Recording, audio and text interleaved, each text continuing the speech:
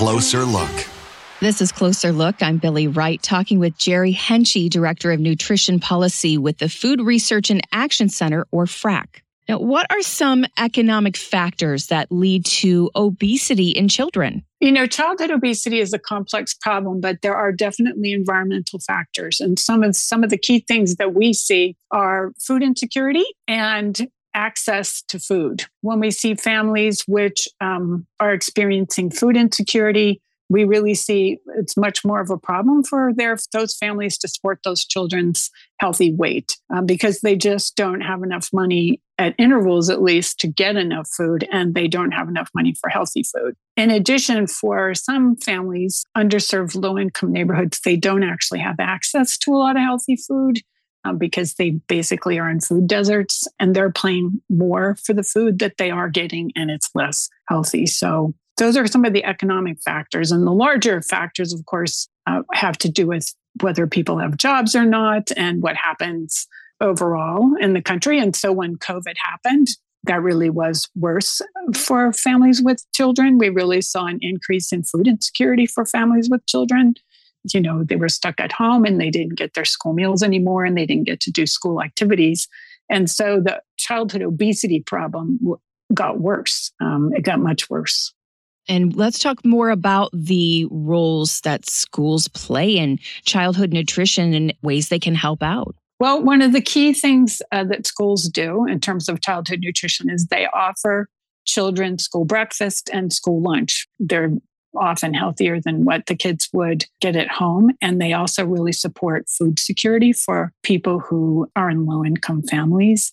And the other thing that's really important that schools can do is offer activities because the kids were stuck at home sitting around lots of times. And so offering activities matter. The other thing that schools can do is offer summer programs and after school programs. And so there are federal food programs that support all of the children who are school age. And that makes a big difference. Since our kids spend so much time at school Monday through Friday, are there specific nutritional standards that need to be met then with the meals? Oh, yeah. There are very specific standards. And so every meal has a meal pattern, has to meet, for example, for lunch, there has to be a fruit and a vegetable, and there has to be a protein, and there has to be a grain, and there has to be milk, right? Then on top of that, there are nutrition standards. So the grains have to be whole grain rich, very important. The juice can't be a juice drink, it has to be real, 100% juice. There are also rules across a week. So you can't have more than 10% saturated fat across the week. You can't have more than a certain amount of sodium across the week. So there's different levels. You have a meal pattern, which is the food groups they have to meet. Then you have nutrition standards, which control, certain foods. You have to have whole grain. You can't have sugary juice. And then you have these nutrient standards across the week. So you can have more than X amount of calories in each age group. So there are those kinds of standards for both breakfast and lunch. And then there's also standards that try to control the junk food that people could just buy a la carte in the cafeteria. They're meant to make that food, less of a nutrition disaster and also to lower the problems with it competing with the regular lunches, which are healthy. The schools have to report every day. They have to keep menus and production records and calculations. They have registered dietitians who work on all of that. So, there are a lot of standards. If a parent is sending their kid to school and say the breakfast and lunch offerings might not be quite so healthy, what can parents do to kind of advocate? Yes, that is a good question. And that is part of what we work on. So we have some things up on our website about that, but this is what I would say. If parents are seeing that the food that's being served isn't healthy or isn't quality, like frozen sandwich kind of thing, then they can go to the leadership of the school, like go to the PTA and raise this issue and work through the PTA. Or they can go directly to the food service people at the school and talk to them about it. They can talk to the principal. So what are some good things the parents could suggest? They could suggest that there be a review of the menu and to see if it really is healthy and to ask why it isn't healthy, because there are healthy standards for the meals. So why aren't they meeting them? They can also suggest engaging the kids, particularly if we think about kids who are not little kids, a little bit older kids.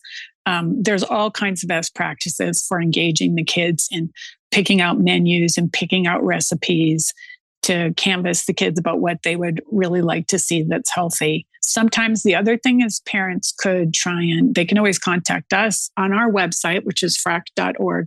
One of the things that we try to do and USDA tries to do is if a school's really struggling to have healthy meals, to connect them to a school that's nearby that can mentor them and help them.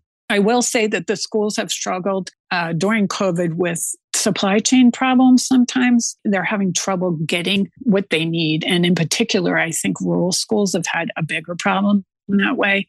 So that's another part of the conversation. Whenever you approach people and say, looks like you're not doing what you need to, you could always start by asking them why, and then try to work from there.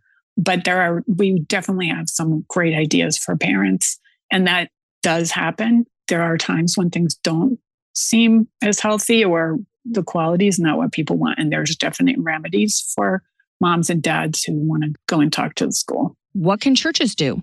I really want to speak in praise of the role of churches during COVID to start with. When we think about food insecurity and health for children, the churches really stepped up.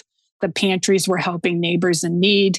We saw those pictures of all the cars lined up, some of which were some nice cars because a lot of people lost their jobs during COVID. And so members of churches who had been helping before then needed help. So the churches really stepped up and helped that way, which I think is important for supporting families with children, the health and the healthy weight of their children.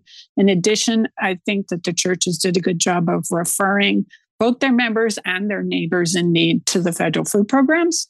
So the SNAP program, which used to be known as food stamps, and the WIC program, key among those, the churches stepped up and were a mighty force against food insecurity during COVID. And now that we're returning back to normal, trying to return back to a normal level of their food pantry work. But really, when I hear from food pantries, church-based food pantries, they're still really seeing a lot of people.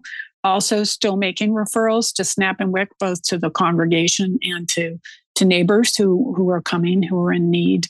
The other thing that churches can really do now is return back to supporting, to hosting after-school programs and summer programs. And so we really see churches doing that a lot. They can use the food programs and offer a safe place for kids and a place for kids to have some activities. So if we think about trying to have healthy weight for kids, we really want to make sure they have places to go where they can get healthy food. And we really want to make sure that their families have enough food. This is Closer Look. I'm Billy Wright, talking with Jerry Henchy, Director of Nutrition Policy with the Food Research and Action Center, or FRAC. Jerry, share a little bit about what FRAC does that helps support overall health for children.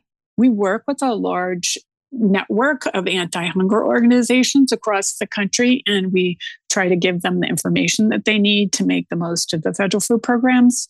In addition to that, we work with Congress, and we try to let Congress know what we're hearing from people out in the field, the kinds of things that people are trying to get done.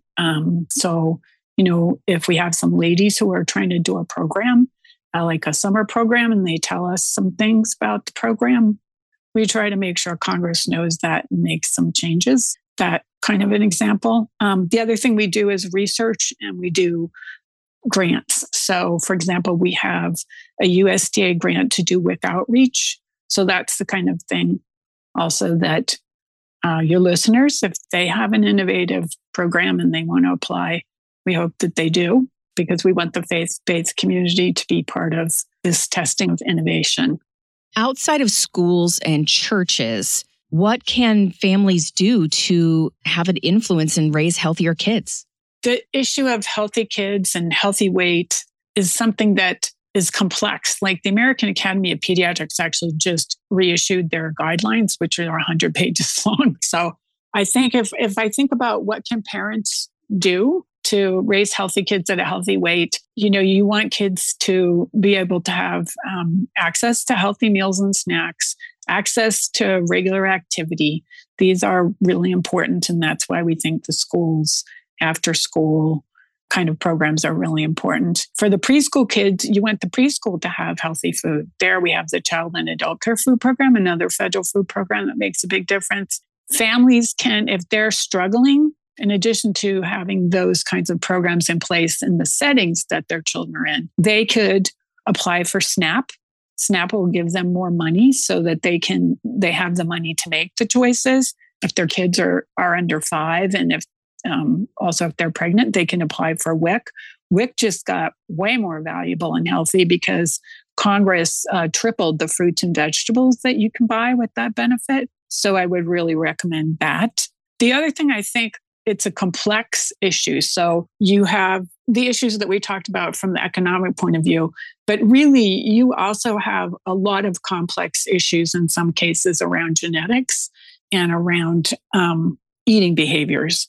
And if that's the case, then really you're more in the realm of what the American Academy of Pediatrics is talking about. And for some families, they might want to speak to their pediatrician. They might want to have a nutritionist to help them, or they might want to go to WIC because WIC has nutritionists. It's a great luxury, and they'll help. If you've got a picky eater, which almost everyone has at some point in time, they can help with tips. If you're trying to get rid of the baby weight, they can help with tips. So I think there's a lot out there, even if you don't have a lot of resources, that can really be helping families on this journey. Yeah, I'm glad you brought up the new guidelines from the American Academy of Pediatrics. They're suggesting more aggressive treatments for obese children 6 years and older. It includes medicine, even surgery for teenagers. Will you think that might be effective for those that are obese because of their genes versus their habits? I am a dietitian. FRAC doesn't really work on the issue of, healthy kids and healthy weight in that way. But we take into account that is going on because we know that what we're talking about is one part of the puzzle of how to keep kids healthy, that healthy weight. I think what everyone agrees on who works on these issues is that prevention is what we really want, right? We want kids to be in environments that are not obesogenic, right? We want kids to be in environments where they're going to get healthy meals, where there isn't a lot of junk food, where they have activities. And that's really going to make a difference for kids from early childhood onwards. That's what we want. And we want families to be able to rely on the settings that those kids are in, which is daycare, school, and out of school time. And we want families to have the resources that they need to be able to do what they know is the right thing, which is to be able to give their kids enough food and healthy food. Because one thing that we really see is that if parents can't do that, then they actually become depressed.